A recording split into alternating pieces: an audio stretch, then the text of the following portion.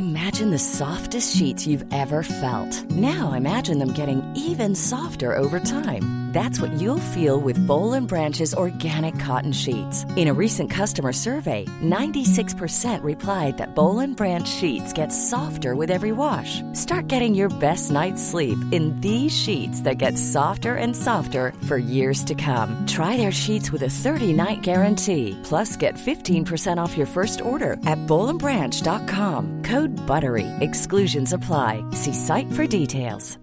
Hi, I'm Daniel, founder of Pretty Litter. Cats and cat owners deserve better than any old-fashioned litter. That's why I teamed up with scientists and veterinarians to create Pretty Litter. Its innovative crystal formula has superior odor control and weighs up to 80% less than clay litter. Pretty Litter even monitors health by changing colors to help detect early signs of potential illness. It's the world's smartest kitty litter. Go to prettylitter.com and use code ACAST for 20% off your first order and a free cat toy. Terms and conditions apply. See site for details. Even when we're on a budget, we still deserve nice things. Quince is a place to scoop up stunning high-end goods for 50 to 80% less than similar brands. They have buttery soft cashmere sweaters starting at $50, luxurious Italian leather bags, and so much more. Plus, Quince only works with factories that use safe, ethical, and responsible manufacturing. Get the high-end goods you'll love without the high price tag with Quince. Go to quince.com/style for free shipping and 365-day returns. The HIV epidemic is not over. HIV is still here. The face of HIV is so diverse. The biggest thing to reduce HIV stigma is just to talk about it. Testing and PrEP and HIV treatment and how effective it is today. Undetectable equals untransmittable. Whether you're positive or negative, there's not a wrong door. Whether it's testing or whether it's treatment, do it for you, Montgomery County. Learn more about HIV testing, treatment, and prevention at doitforyoumc.org.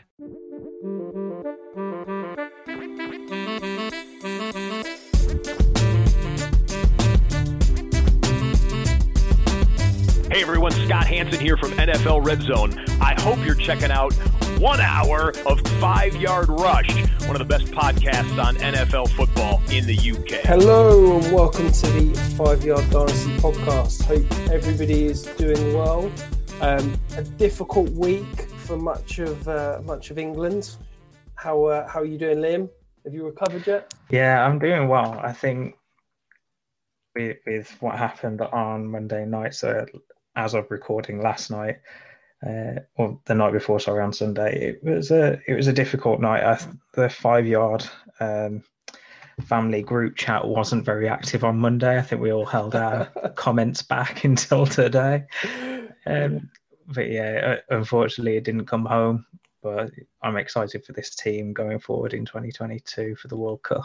Yeah. How are you doing, Rich? How did you find that final? Yeah, well, I think, I'll be honest, Liam, I think I deserve a medal for recording this pod, because not only did I have to deal with the fact that it didn't come home on Sunday, but I've also got COVID at the moment. So I'm, so, you've heard of the MJ flu game. You've heard of, Terry Butcher playing with blood pouring out his head. I think this is, going to go in that pantheon of gritting it out and toughing through it. I'm here with a Lemsip and 2 pints of water ready to try and see me through. So the podcast version of playing with an injury. Exactly that. No, in all seriousness, I'm on the mend. I'm out the back end. I had a bad 24 hours, but apart from that, I'm good as gold. So I shouldn't joke and I shouldn't complain. But yes, we've got an exciting giveaway to kick off the show though. So as mentioned on last week's show, we're doing a giveaway for my guest spot in the Warrior Bowl 2021. For those of you who don't know, it's because I won my division last year that I've got the chance to add somebody into my division as a guest. Rubbing it in a bit. Well, I just thought I'd want to get my shot in. So it was fantastic. Thank you very much for the interaction and the entries. We had over 20 entries in the end. We've just done a live randomizer of the names that entered, and we're following all the correct accounts. And the winner was at Rob Monk 24. So congratulations, Rob. I will drop you a DM after this pod, and I will also message Greg, and we'll get you added to the league. And that's exciting times, Rob. So I look forward to competing against you and obviously everybody else in the Chun-Li division. I've got my draft spot. I'm going to be at the 109, so pretty disappointed if I'm being honest. Wait, did you get your draft spot yet, Liam? I have, yeah. I thought I was in the 111, but my 100-yard rush did a weird thing where the guy that got the 11 spot that wasn't me, he seemed to have finished his guy posed in the end zone and everything, and it popped up with 11 before my guy had even got in the end zone. So I was going off the actual finishes, and according to the order at the end, I was actually 10th. So I'm drafting from the 10 spot, one behind you. And Rob, do me a favour and please take down Rich this year so we don't have to hear another year of him going on about winning that division. Well, I'm sure I'm in enough charity leagues this year, Liam, that I'm sure there'll be some sort of league that I get bragging rights for. So to introduce the subject today, if you've read the title of the pod, you've obviously seen what this is going to be. We're going to talk about contracts in Dynasty and how to use them, what it means. We've talked about contracts over the past couple of weeks, more of a drop-in comment every so often, but we've never actually explained properly how we use contracts. And when I say we, I mean mostly me and Rich. I know people across the community will use contracts in different ways, but how we use them. And I'm going to do a little plug for Rich here. He has his Dynasty Survival Kit where he goes through all of the contracts on the current teams in the NFL for all fantasy relevant players. So if you haven't checked that out, I'm sure Rich will be able to tell you where to find the plug. But yeah, contracts in Dynasty is huge, and it gives you a huge edge both in trading and drafting. So Rich, let's start with what you find important about contracts and how you use contracts in Dynasty. Yeah, so first of all, cheers for the plug. I was going to mention it, but it's always better when someone else does. So if you wanted, I've got a contractual depth chart in my survival kit, which is my pinned tweet on Twitter. So for me, I think when I'm trying to play Dynasty, I'm always looking at player values. And I think that for me, I sort of tapped into contracts probably 2 years ago as a way of essentially trying to gain a little bit of an advantage over everybody else in my leagues, really. And I think that it's still an underused aspect of Dynasty. I think that people don't understand NFL contracts because, let's be honest, they're very confusing. But I also think that people just sort of have short-sightedness when it comes to actually what contract situations mean. And I think people quote age when it comes to players all the time, but actually if you dig into the contracts, a lot of the time that tells you more than a player's age. So, take for example an Ezekiel Elliott with the Cowboys. Now, he'd traditionally be a profile of a player that you'd be expecting to sell based on age, based on slight downward trajectory of last year, looking at his volumes of workloads over the last couple of years. But actually, if you dig into his contract situation, the Cowboys are screwed in terms of they can't move him. So he's not going anywhere for the next 2 years. So unless the Cowboys are going to do like the Rams did with Todd Gurley, where they ended up eating a huge amount of cap, and that's not something the Cowboys traditionally tend to do, then I think that Ezekiel Elliott's guaranteed pretty much to be the lead back in Dallas for those 2 years, which, we always talk about Dynasty Circles. I'm looking at those 2 to 3 years. If I can guarantee a running back for 2 years as the lead back, I think that's for me is a bonus. So I think it's just an extra thing that I'm sort of putting a piece in the pie when I'm looking at player values, I guess, is that contract thing. And I don't think at all that is discussed anywhere near enough in terms of Dynasty Circles and the community as a whole. Yeah, so I'm again with you on this. I probably started using contracts midway through last season. I'm a bit behind you and maybe a bit behind the curve on this one. But you can just call me old. It's fine, Lynn. I didn't go there. You went there, not me. But yeah, contracts, they are massively important, and people often quote age as a big factor in dynasty value, and to an extent that's true. So contracts, realistically, less important the earlier or the lower age you go, because most players will get through a rookie contract. So when they're on a rookie contract, you kind of expect 4 or 5 years, depending on when they were drafted, to play those years. But as soon as you get out of that first contract, you kind of have to start thinking about when they can get cut. These are all points that we'll go through in a minute, but let's move specifically to positions, because you talked about a running back there. How do you see different positions and the contracts that are given out? So, for example, running backs, you mentioned Zeke, and I know running backs are a huge asset in any championship roster. How do you specifically value different contracts at the running back position specifically?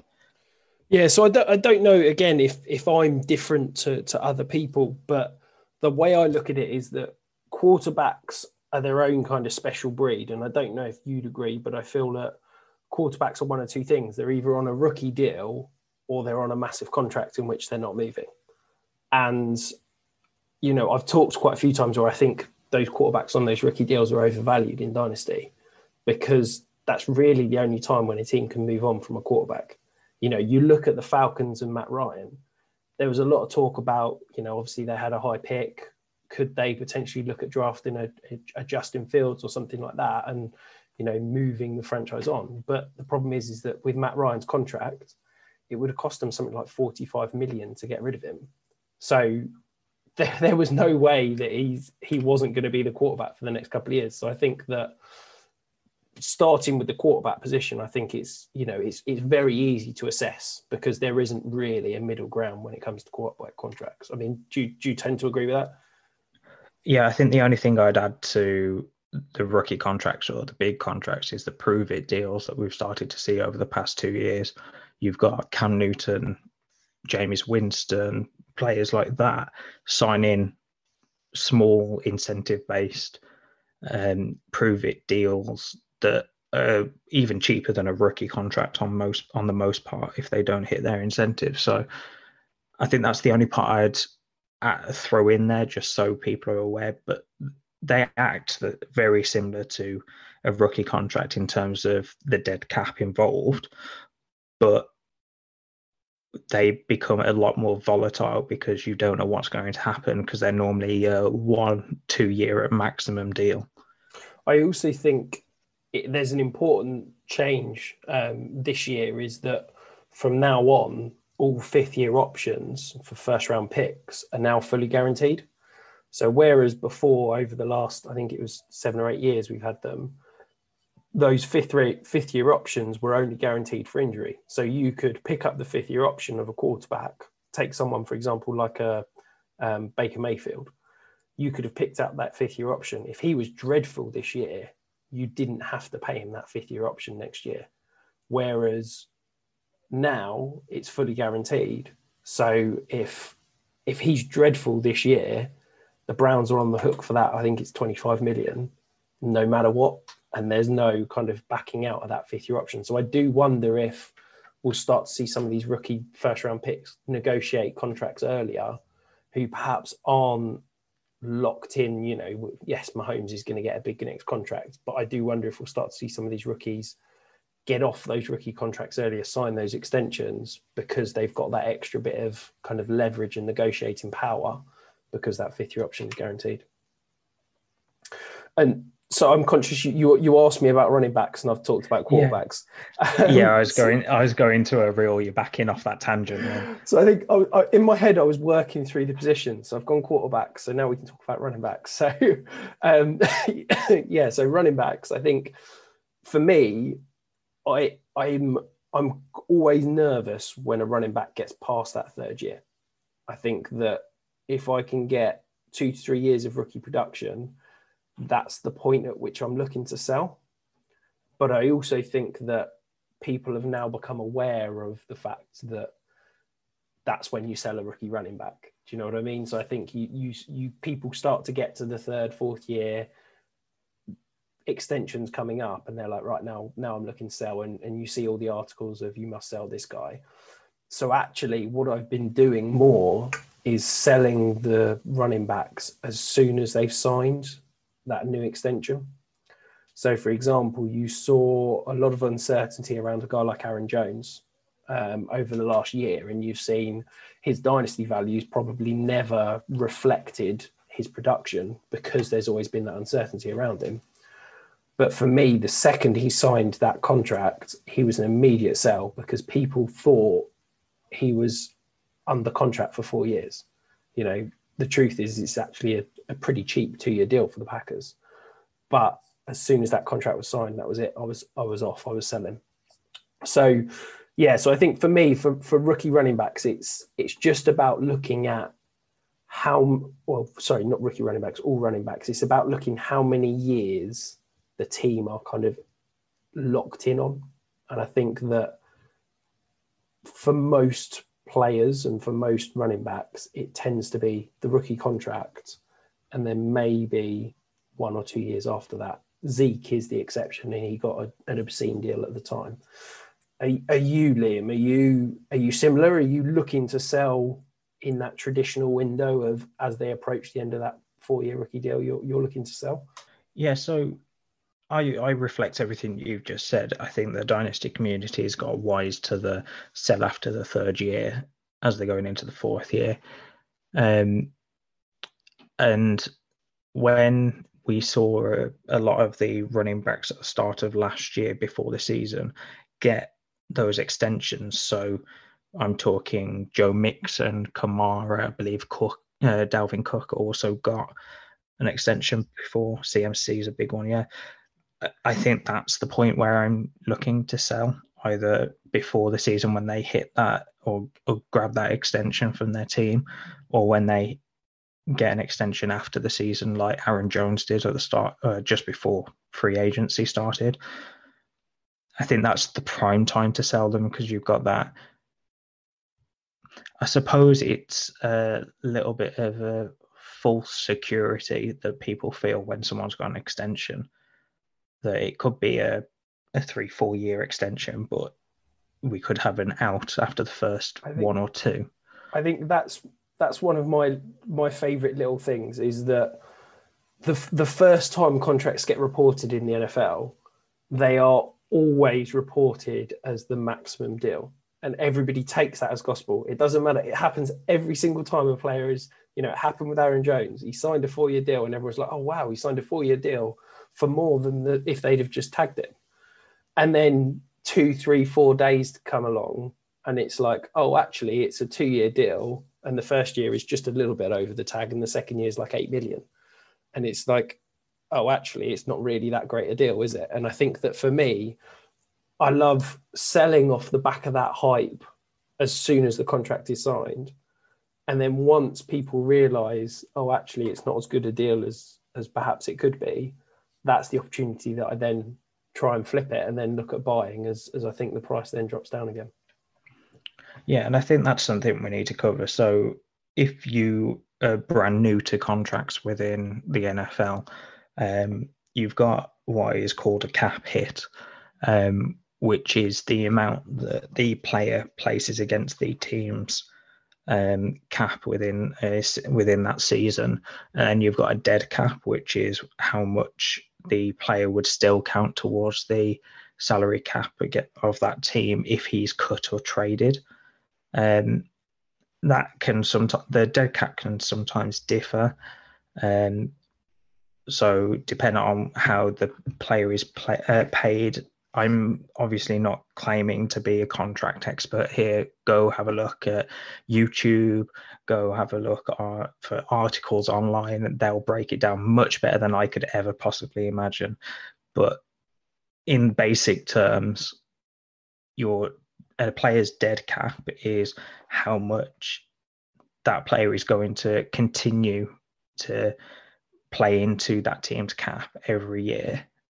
And I think that's a big thing people need to think about, is that dead cap can often change and isn't always the same amount as what that player is being paid because of the way the teams structure it. And if we go back to the Aaron Jones example, I believe the way that his contract is structured is he's paid quite a bit during the first 2 years, but his dead cap is really high.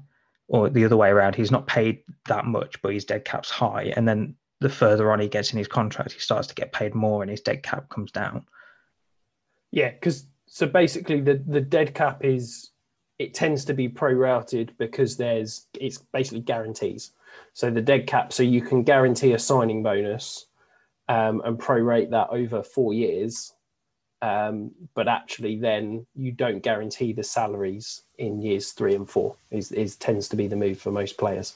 So look, I'll be honest, I've been studying NFL contracts for the last 5-6 years and it's still mind-blowing. There's still so much to learn. So what I tend to do is I just rely on other resources, and I think the guys at Over the Cap and the guys at Spotrac or Spottrack, however you want to say it, do phenomenal work. And if you want to check them out, they're the resources I use, and I think they're fantastic in terms of how they display it and how they will educate you as to essentially how much it costs teams to get rid of players, quite frankly. No, so I was going to say, so we've sort of talked quarterbacks and running backs. For wide receivers and tight ends, Liam, are you as focused on contracts at those positions or less so? Or I think you've got to play the contract game in all positions.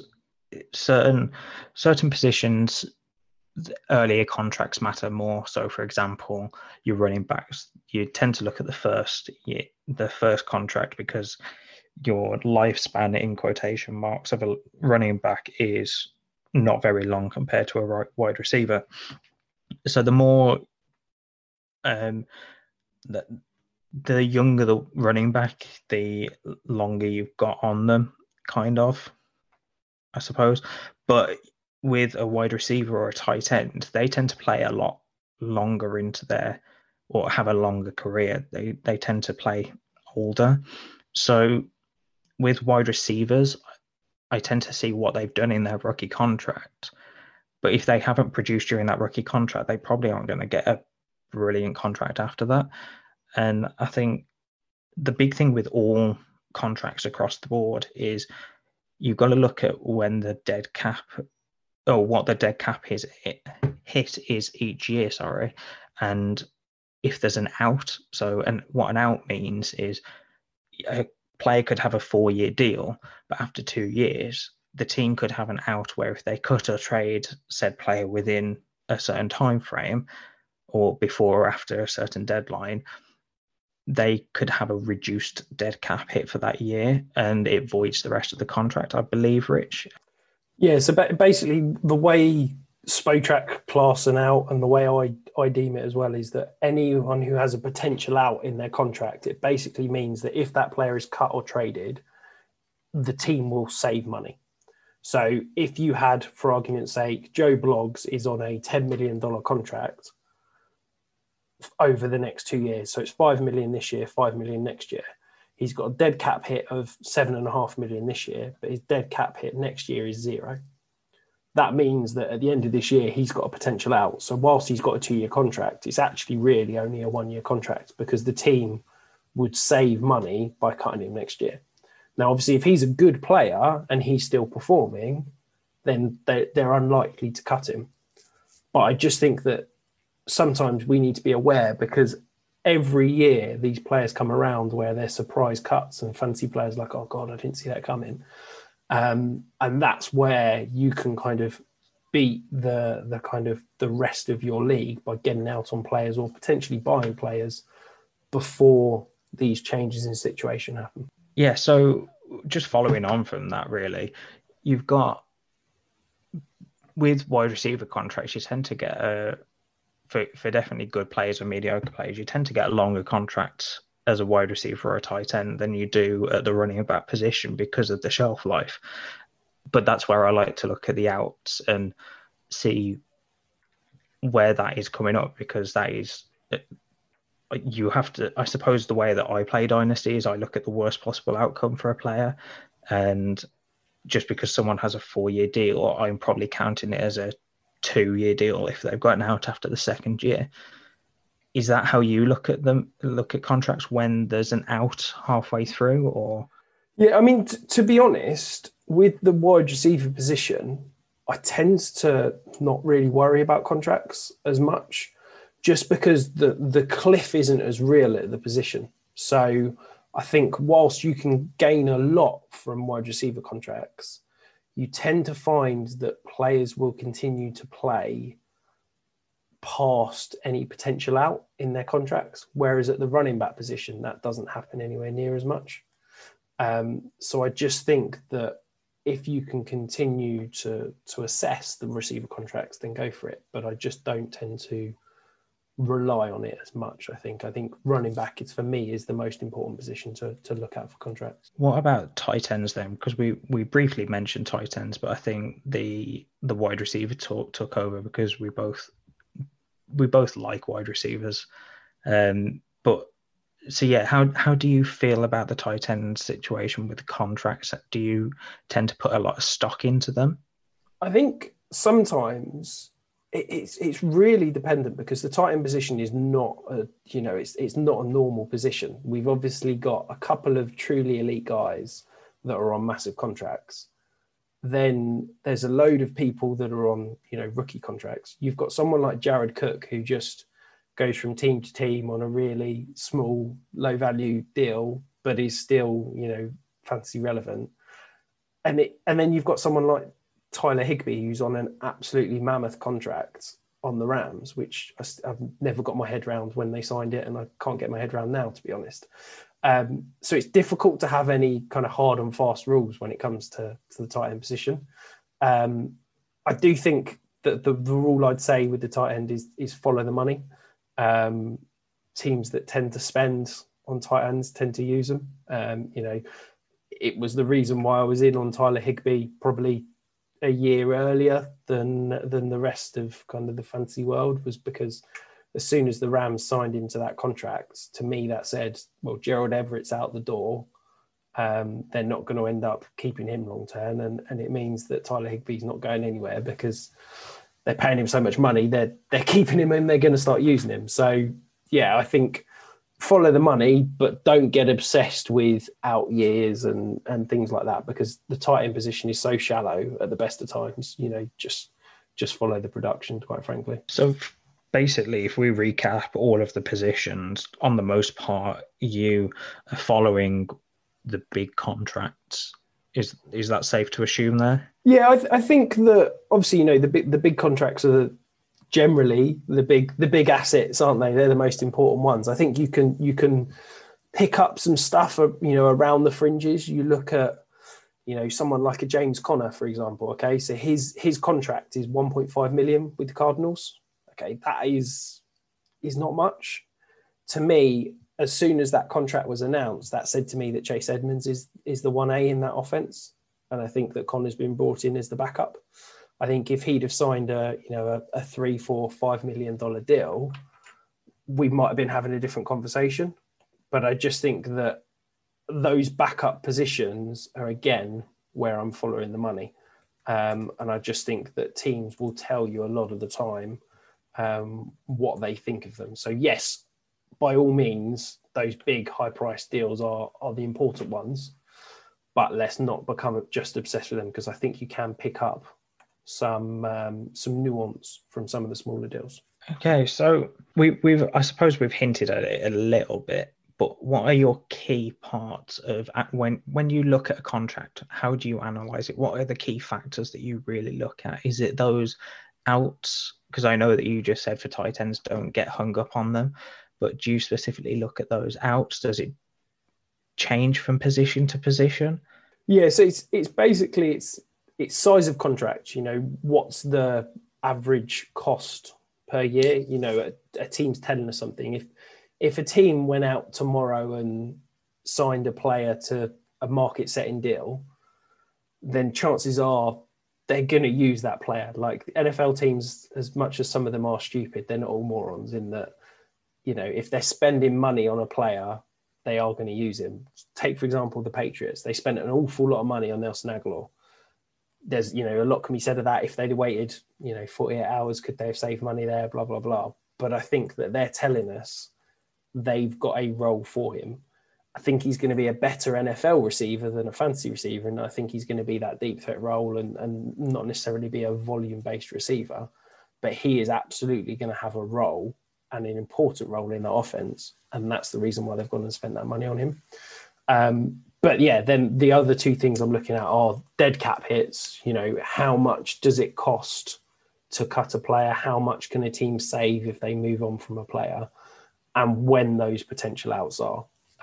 Because I think that as soon as a player gets past those potential outs where a team can cut him for free, you're only a bad half season, a bad season away from moving on. And it can, the cliff can come very quickly in the NFL. You just stopped there as I'm adding another question to the show sheet because I didn't want to blindside you. But as you stopped here, you go, how do you use contracts specifically when you're drafting? So what I'm going to do is I'm going to come back to outside of drafts. But when you're in a startup, for example, because obviously rookies, it's slightly different. Everyone's on a 4-year or 5-year deal. But specifically for startups, how do you use contracts in there? Do you specifically only draft a certain type of contracts, or if people are on a 2+ year deal, do you value those more than others, or how do you look at them within startups, should I say?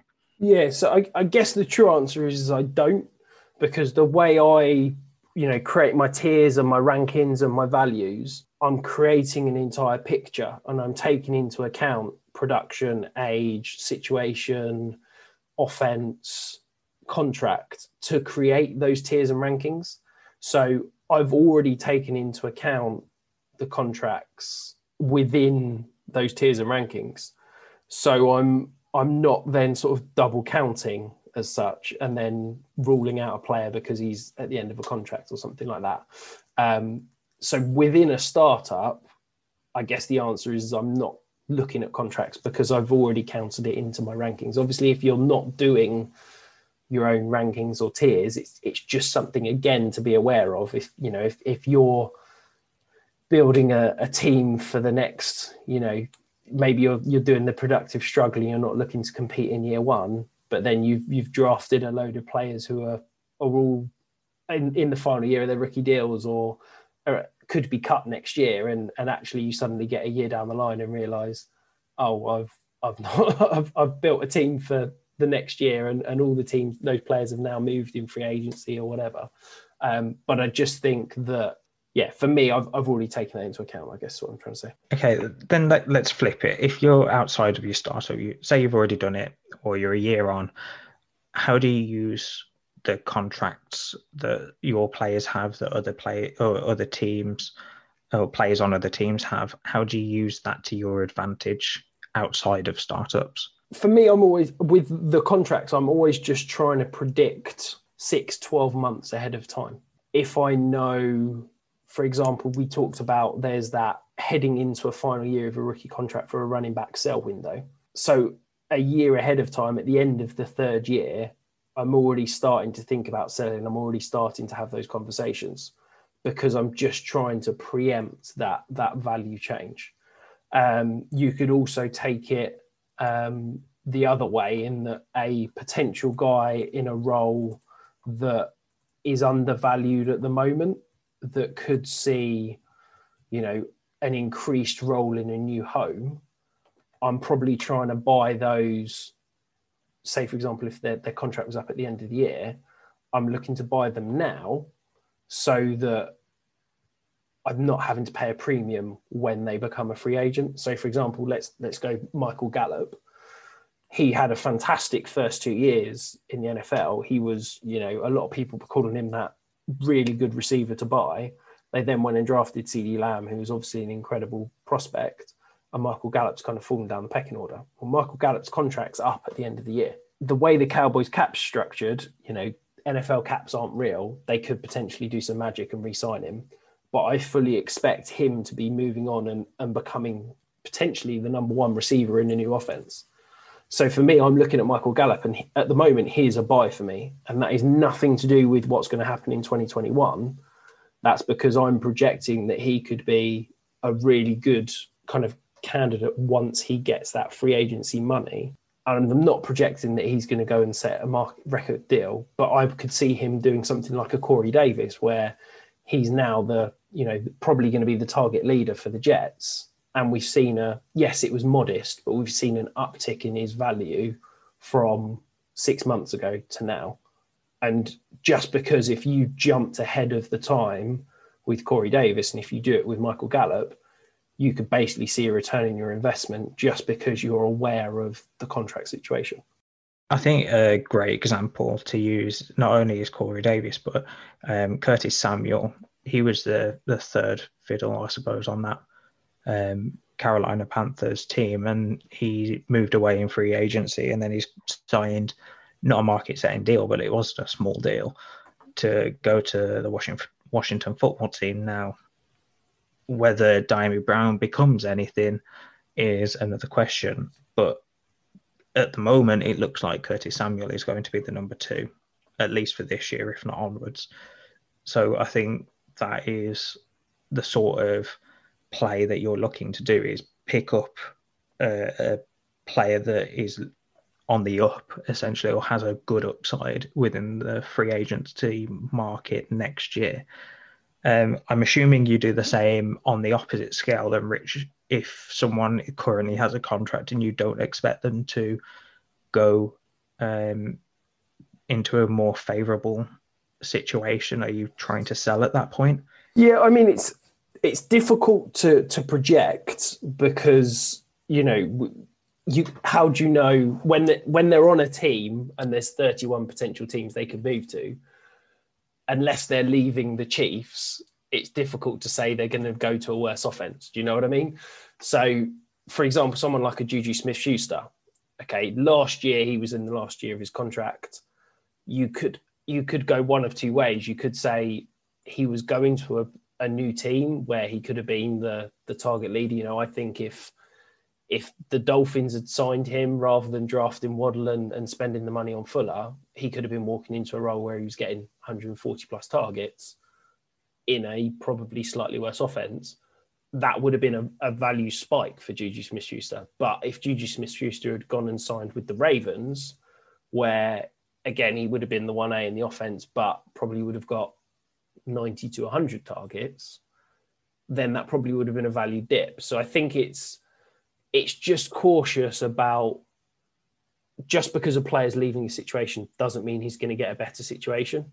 And we could see the exact same thing with Juju Smith-Schuster. He's stayed for a year in Pittsburgh. He has got some incredible target competition in terms of Deontay Johnson, who we're expecting to see, again, 120, 130 plus targets. Chase Claypool, who is a potential touchdown every time he gets the ball. They've got two decent tight ends. They've got a rookie running back that's shown that he can catch the ball. Is him signing in Pittsburgh for another year almost worse than if he'd have just gone elsewhere? So I think it's difficult to predict dips in value, but it's just about being cautious, because whilst you can look at undervalued assets and say, chances are there's going to be a spike, and also you've then got to look at the cost to acquire, because the cost to acquire someone like a Corey Davis last year or a Michael Gallup now is significantly less than a Juju Smith-Schuster, who is still probably costing you a first, despite the fact that he's got that uncertainty of who knows where he's going to be next year. Who knows if he, signed long-term in Pittsburgh, who the hell's going to be the quarterback there? So I think it's just a bit difficult looking at higher priced assets, I guess, and saying there will be a dip there. Unless it's that, running back starting to come towards the end of that cliff and you're selling at maximum value. So is that what you're looking at, or does that play into any trade negotiations that you have? So say someone comes to you for Juju Smith-Schuster, do you have that uncertainty kind of in the back of your mind when you're trying to deal him? Not necessarily. I think for me, and I appreciate I play probably Dynasty a little bit different to everybody, and I appreciate everybody plays it slightly differently. But my way of playing is that basically every player I have a value on. And if you want to know what that is, you can go and look at my survival kit and come and offer me trades based on that. I'm fairly transparent in basically telling you where I value everybody. And basically, if I'm getting more than I value them, I will accept the trade. If I'm getting less, I will decline it. And yes, there's a little bit of nuance into that in terms of team situation. Am I competing? Am I rebuilding? Where's the age profile of my roster? That kind of thing. But that's pretty much it. So I'm not necessarily looking at Juju and going, oh, I don't know where he's going to be in a year. Maybe I'll sell him now. But I have already baked that into his value for me, if that makes sense. And I appreciate that. I talked about earlier, it's, yes, I do count that contract into his situation, but I've already gone through that process of evaluating his production, his age, his situation, his offense, his contract as such. Okay, so let's move on. So we're going to go through a couple of players that we decided to just take a look at their contract so you can understand what we've just talked about for the last 40 plus minutes and try and put that into a bit of practice. So I'm just going to reel off some names for you, Rich, and let's talk about them. So first on the list is Nick Chubb. So he's coming to the end of his rookie contract. So this goes back to way at the start when we started talking about running backs and coming off their first year, their first rookie contract. So he is in his last year, he's going into his last year, should I say, where he's earning a base salary of just under $3.5 million, with a signing bonus that bumps that up to about $4.5. But his dead cap is just under 900,000. So that's a good saving if they wanted to cut him now. He's one of the best running backs in the league. So that's not going to happen. So this is what we mean about not worrying too much about top end assets. But then he's moving into a 2022 season, into the 2022 season with no contract at the moment, no extension. So how are you valuing Nick Chubb at the moment? Are you thinking he's going to get a second contract and a big contract elsewhere? So, I mean, this is where we talked about earlier about the Dynasty community becoming kind of smart on selling rookies before they hit that end of the rookie contract. And I've heard that for a few players, but I've not heard any talk about selling Nick Chubb based on that. And I'm a little bit surprised by that because Nick Chubb's value is pretty high.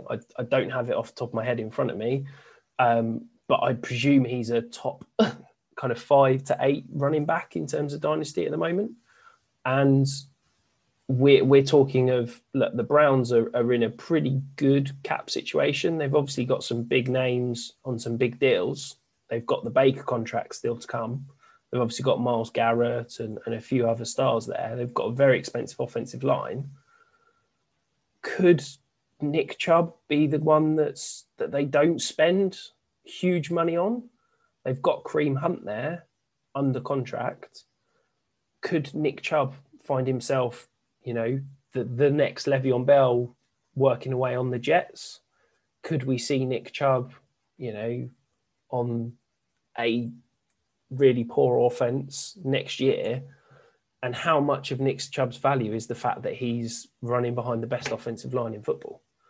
So I'm not going out and selling Nick Chubb just for the sake of it. But if I can sell Nick Chubb at peak value, and, I talked about earlier about having that set value for everybody, and if I can get a little bit more than where I'm valuing him currently, then I think you need to be having that conversation, because what you don't want to do is be holding the bag on Nick Chubb, who could end up in a horrific situation next year. Yes, he'd probably get a massive deal, but the value, your asset could completely plummet in value. If you were to, ask me straight up, do I think Nick Chubb is still in Cleveland next year? Yes, I do. I think the Browns would keep him. I think the Browns see themselves as a Super Bowl contender for over the next 2 to 3 years. And I think they want to keep their best players, of which Nick Chubb is one. But I just think as a dynasty play, you need to be thinking about it and certainly have that in your mind. Yeah, I don't think I've got anything to add there. You pretty much summed it up really well. So let's move to another running back. Now, he was one that was in this exact position last year. He was coming to the end of his rookie contract, and no one really knew what was going to happen to him. Everyone thought that they might let him run out of his contract and just let him walk this round of free agency, but that obviously didn't happen. So we're talking about Joe Mixon. He got a contract extension at the start of last year before the season started. So let's speak about Joe Mixon. So as I say that, my browser decides to start refreshing, so I can't look at the contract. So he's the perfect example of never believing the first numbers reported. So he signed a 4-year, $48 million deal. Okay. People took that as the Bengals have committed to Joe Mixon long term. You know, he's going to be sewn up in that offense for the next 2 to 3 years. Go out and buy Joe Mixon because he's going nowhere. But actually, if you look at the details of the deal, he only got $10 million guaranteed. I say only, I mean, that's an obscene amount of money. But in terms of NFL contract, that's not a lot. The Bengals could save $3.5 million by cutting Joe Mixon at the end of the season. Okay? Bearing in mind, he's just signed this deal. So, yes, if Joe Mixon performs this year, he is likely to still be in Cincinnati next year. Okay. But if he has an injury-plagued year, if he underperforms, there is a chance that Joe Mixon could get cut. No, I don't think the Bengals will do it because they're cheapskates and they don't tend to like paying players to not play.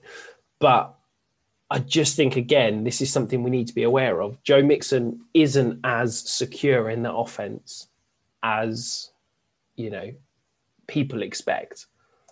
And, you know, yes, he could stay and play next year, but then the year after that, they can save $8 million by cutting him. And it's just something to keep in the back of your mind that we need to be aware of these contract situations, certainly. Yeah, I think Joe Mixon's a great example of what we were talking about earlier and looking at the outs rather than the full value of the contract. And another one that's in the same boat, I suppose, is Amari Cooper. I know you mentioned Michael Gallup during the pod earlier on, but Michael Gallup's in a very similar Amari Cooper, is in a very similar situation. He's got an out after this year. So we could really be looking at either him or Gallup. If not, I doubt this is ever going to happen, but both could actually walk if the Cowboys decided to cut Amari Cooper and not sign Gallup to an extension. So what are you doing with Amari Cooper, Rich? How do you see this contract? Yeah, and I think that, you know, this is one that has certainly been talked about in dynasty circles an awful lot. I feel like everybody knows that Amari Cooper's contract, they can cut him at the end of the year. So to give you the facts, they can save, is it $16 million by cutting him at the end of the season, I think. The true answer is, unless he completely falls off a cliff, I don't think the Cowboys are going to let him go. I think the Cowboys are going to keep him, and I think that it's going to be Cooper and Lamb moving forward, and Gallup's going to be the one who's shown the door. But again, this is just something to keep in mind. Cooper, you know, a big part of his value is the fact that he's in a pass-first offense with an elite quarterback, and he's going to see high target volumes. But just keep in the back of your mind, there is a potential that he could be looking for a new job as soon as 6 months' time. Yeah, I believe the total dead cap is $6 million, down from 28 this year. So I believe it's a $22 million saving, which is quite a lot considering the cap is, I believe, reported at 185 maximum at the moment. Yeah. So there you go. So if I'm wrong on that. Yes, I don't know numbers, but yeah, something like that. So, I mean, if they're saving a significant amount of money to cut him, you know, obviously you've always got to say, if he's still producing as an elite wide receiver, they're going to keep him. But there is that opportunity that, and I guess it's just a a risk kind of assessment on your part of if Amari Cooper was a free agent in the NFL, where would he end up? Would you feel comfortable paying the assets you're paying to go and acquiring?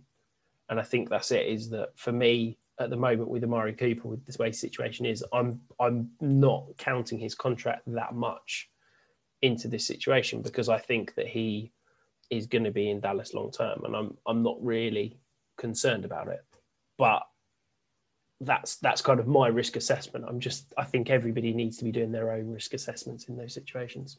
Yeah, so I'm just going to pick up with something you said there. So if a player is still producing, he's going to stay with that team on the most part, unless the team is in such a dire need for cap room that they have to cut a superstar player.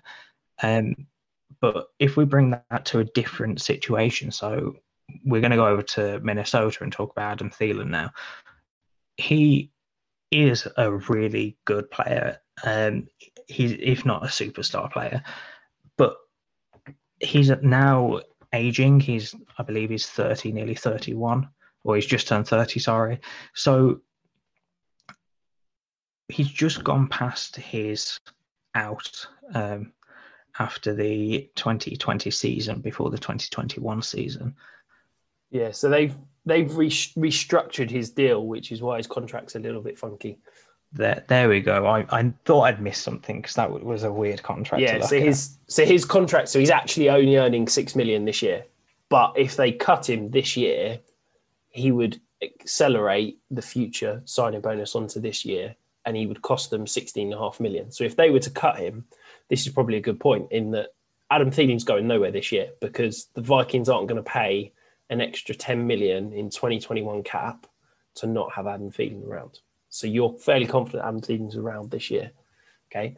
Next year, he's got a $16 million contract, or it's actually $17 million, but a dead cap hit of only $11 million. So if they were to cut him, they could save $6 million in cap. Now, this is the point at which, I guess, for Adam Thielen, where you're starting to weigh up, is it worth paying him $17 million to play? Is he good enough to cost $17 million? Or would you rather have no Adam Thielen and $6 million to go and spend elsewhere? Now, the chances are the answer is probably we'd rather Adam Thielen at $17 million. Okay. But then in 2023, his contract is $18 million, but he'd only cost $7 million if he was cut. So now the question is, would you prefer Adam Thielen age 33, or would you prefer no Adam Thielen and $11 million in contract space? So I guess what I'm saying is that the way I'm reading this situation, and obviously a lot can change, is I think Adam Thielen has got 2 more years in Minnesota, at least. So for me, I think Adam Thielen has plummeted in terms of his value in the dynasty circles. And I think his projected kind of dynasty value moving forward is incredibly low. And I'm not suggesting you try and sell him, because I don't think you can get anything for him. But I do think Adam Thielen is a sneaky little buy, because we've just talked through there. I'm fairly confident he's going to be in Minnesota based on his contract for the next 2 years. I think he's a good enough route runner and a good enough player that he's not going to produce the numbers he's produced across the last 2-3 years, but I still think he can put up two years of solid value. And I think basically people don't expect 2 years of value from someone like Adam Thielen.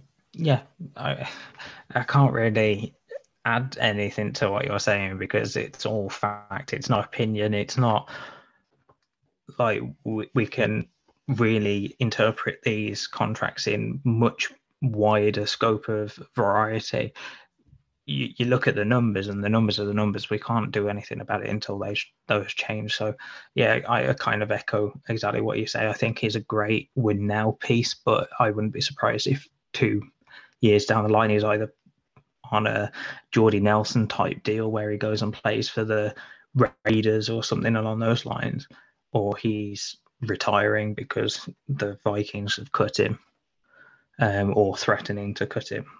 And then I just wanted to talk about one more player, and this was more to bring a quarterback into the mix. Now, I don't really like talking about this player at the moment because it's Aaron Rodgers, and it makes me sad every time we have to mention his name on the pod.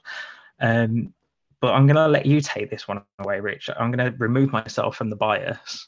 Let you handle this one. Yeah, so I think this is a contract I've probably talked quite a lot about on kind of Twitter and those sort of things. And I think that if you look at the Aaron Rodgers contract, as soon as they drafted Jordan Love, you basically knew that Aaron Rodgers had at least 2 years in Green Bay. And I think that this is the reason why he's currently throwing his little tantrum. It's less about the fact that they've drafted Jordan Love, and it's the fact that at the end of this year, Aaron Rodgers basically loses all leverage. And now is the only opportunity he's got to have any leverage. So his contract at the moment, he's getting paid $37 million this year. He's got a $38 million dead cap hit. So the Packers are basically net even if they moved on. So they're not going to move on from him. But next year, he's got an almost $40 million cap hit. But the Packers would only be on the hook for $17 million if they cut him or indeed traded him. So the Packers can save $23 million by moving him. So if Aaron Rodgers performs this year, performs well, but the Packers then decide, you know what, we're pulling the plug on Aaron Rodgers, we're going to trade him, and we're going to go with Jordan Love, the Packers are in a really good situation from a cap perspective because they've not got this massive contract that they're going to have to eat a load of money in order to trade Aaron Rodgers. So to me, this situation, I think, unless they offer him or unless they re-sign him to a bigger deal and a longer-term new contract, I see this situation playing out as Aaron Rodgers is going to be the quarterback in Green Bay for 2021. But I'm far less certain that he's going to be the quarterback in 2022. And I think that if you look at his contract, you could have predicted this last year. And you're already sort of saying, right, Aaron Rodgers could be in a new team next year. Is that going to be better than his current situation in Green Bay? And I think that, again, this is trying to look into contracts and trying to kind of foresee where players are going as such. Yeah, so as soon as Love was drafted last year, I immediately went to Rodgers' contract and saw the exact same thing we're talking about now. I didn't think that this was going to happen, so the whole offseason, him threatening to hold out, I suppose, without saying those words. I didn't think any of that was going to happen, but I did kind of think, and if we want to move on, we've got 2 years of Aaron Rodgers left, and then that's it. Of course, we're not saying that Aaron Rodgers isn't going to be a Green Bay Packer until after the 2023 season, but we're saying that if they're going to move on, the most likely chance is it's going to happen after this season. It really depends on what Love looks like during the preseason and what Rodgers does this year, I think is the best way to put it. And to everyone that was saying Rodgers was going to opt out, I don't think that was ever an option for him, because an opt-out would have just pushed the contract back an extra year and he wouldn't have got paid much this year, but he would have still been in this exact same situation next year, so it wouldn't have solved anything. It would have just pushed everything back a further year. So he'd have been in a worse situation because Jordan Love would have had a year of starting under his belt. So he'd have had even less leverage. You know, as I said, this is the only time Aaron Rodgers is going to have any leverage. He's coming off an MVP season where he threw 48 touchdowns or whatever it was. And he knows that unless he holds out, unless he gets a new contract, chances are he could be looking for a new job. And it's the Packers that hold and decide when rather than him. And I think that that's the problem, is that he wants to be in control of when he finishes playing in Green Bay, and the way his contract is set up after this season, he doesn't hold that decision. Yeah, and whatever happens with Rodgers, I suppose by the start of the season, will probably determine what happens with Love as well, both contract-wise and what you need to do in your dynasty leagues. I suppose, Rich, that kind of covers everything contracts-based that we could think of. I'm going to hand it back over to you because from what I can see on the show sheet, you've got an exciting thing to talk about. Yeah, so as of today, we are launching the 5 Yard newsletter. So you can sign up to it. Check out the 5 Yard Rush Twitter account. We've just tweeted out the sign up form, or indeed you can just DM us your name, email address. We'll also get something put up on the website. It's basically, we're going to be producing a weekly newsletter covering giveaways, any big news from 5 Yard Rush, but also really pointing you to the in-season content. And the idea of this is that we want to make sure you're getting access to the I Stream to Stream articles, the start sits, the buy sells, all of that great content that we produce in season. But rather than going and have to find it, it's hopefully going to be sat in your inbox. So yeah, sign up, and we will get that rolling as of next week. But thank you ever so much for your time today, guys. I appreciate it. It was a slightly different pod. I know me and Liam, as we said, it's something we enjoy and something we look at. So we wanted to try and give you a whistle-stop tour and something that we look at. But thank you very much, and we will see you again next week.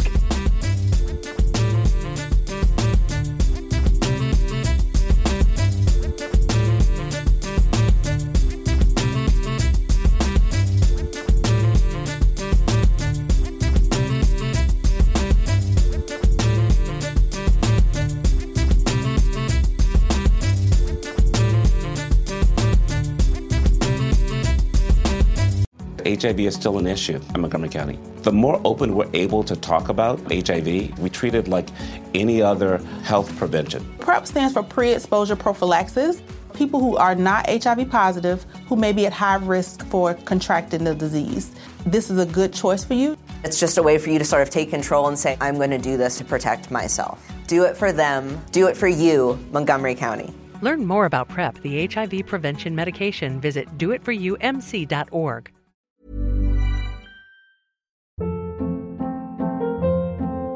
Hold up. What was that? Boring. No flavor. That was as bad as those leftovers you ate all week. Keke Palmer here, and it's time to say hello to something fresh and guilt-free. Hello Fresh. Jazz up dinner with pecan-crusted chicken or garlic butter shrimp scampi. Now that's music to my mouth. Hello Fresh. Let's get this dinner party started. Discover all the delicious possibilities at HelloFresh.com. Hi, I'm Daniel, founder of Pretty Litter. Did you know cats tend to hide symptoms of sickness and pain? I learned this the hard way after losing my cat, Gingy. So I created Pretty Litter, a health monitoring litter that helps detect early signs of illness by changing colors, saving you money and potentially your cat's life. Pretty Litter is veterinarian developed, and it's the easiest way to keep tabs on your fur baby's health right at home. Go to prettylitter.com and use code ACAST for 20% off your first order and a free cat toy. Terms and conditions apply. See site for details. When you make decisions for your company, you look for the no-brainers. If you have a lot of mailing to do, Stamps.com is the ultimate no-brainer. Use the Stamps.com mobile app to mail everything you need to keep your business running with up to 89% off USPS and UPS. Make the same no-brainer decision as over 1 million other businesses with Stamps.com. Use code PROGRAM for a special offer. That's Stamps.com, code PROGRAM.